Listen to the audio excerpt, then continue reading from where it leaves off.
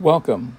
This is the Deacon 5 reflection for Wednesday, February 2nd, 2022, in the fourth week of Ordinary Time. Feast of the Presentation of the Lord. The Gospel according to Luke, chapter 2, verses 22 through 40. When the days were completed for their purification according to the law of Moses, Mary and Joseph took Jesus up to Jerusalem to present him to the Lord, just as it is written in the law of the Lord.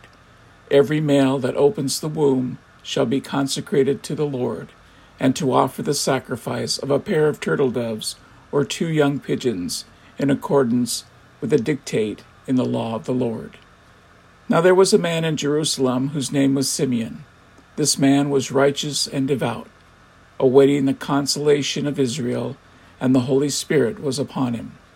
It had been revealed to him by the Holy Spirit that he should not see death before he had seen the Christ of the Lord. He came in the Spirit into the temple, and when the parents brought in the child, Jesus, to perform the custom of the law in regard to him, he took him into his arms and blessed God, saying, "Now, Master, you may let your servant go in peace, according to your word. For my eyes have seen your salvation, which you have prepared in the sight of all peoples, a light for revelation to the Gentiles, and glory for your people Israel." The child's father and mother were amazed at what was said about him, and Simeon blessed them and said to Mary his mother, "Behold, this child is destined for the fall and rise of many in Israel, and to be a sign that will be contradicted. And you yourself a sword will pierce, so that the thoughts of many hearts may be revealed." There was also a prophetess, Anna, the daughter of Phanuel, of the tribe of Asher. She was advanced in years, having lived 7 years with her husband after marriage, and then as a widow until she was 84. She never left the temple, but worshipped night and day with fasting and prayer. And coming forward at that very time, she gave thanks to God and spoke about the child to all who were awaiting the redemption of Jerusalem. When they had fulfilled all the prescriptions of the law of the Lord, they returned to Galilee, to their own town of Nazareth. The child grew and became strong, filled with wisdom, and the favor of God was upon him. My brothers and sisters, the Gospel of the Lord. Today's reflection. One of the best blessings of being a deacon for me is being able to baptize babies and children. To be able to give that first sacrament and start children on their faith journey fills me with unimaginable joy. To also be a witness to the parents, grandparents, and godparents as they pass down a part of themselves through this beautiful gift and tradition from God. In today's Gospel, we watch the scene where 2 generations meet. Mary and Joseph follow tradition by bringing Jesus to the temple. They are blessed and receive confirmation of their special son. Simeon, through patiently waiting with hope, is guided by the Spirit and is rewarded by an encounter with the infant Jesus. The mixture of the old and the young. Mary and Joseph left the temple with a greater idea of what their son would be. He would be a light for the world and glory for his people. The light would come from the darkness of death and the glory from the newness of risen life. With those words of hope for their child, and also indeed future suffering, they went back home.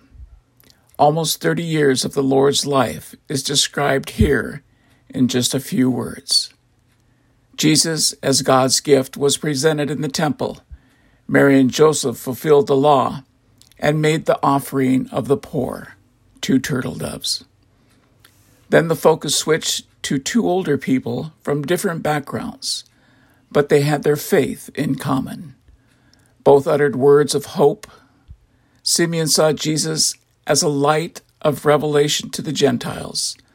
Anna spoke about the child to all who were looking for the redemption of Jerusalem. Amid the joy, There is a prediction of suffering for Mary, as a sword would pierce her soul. Jesus was presented in the temple. Two older people model, watching and waiting, recognizing and giving thanks as Simeon took him in his arms. In the original biblical language, this expression described what the priests of the old law did as they accepted the gifts offered by the faithful for use in the temple sacrifices. Then it was Anna's turn.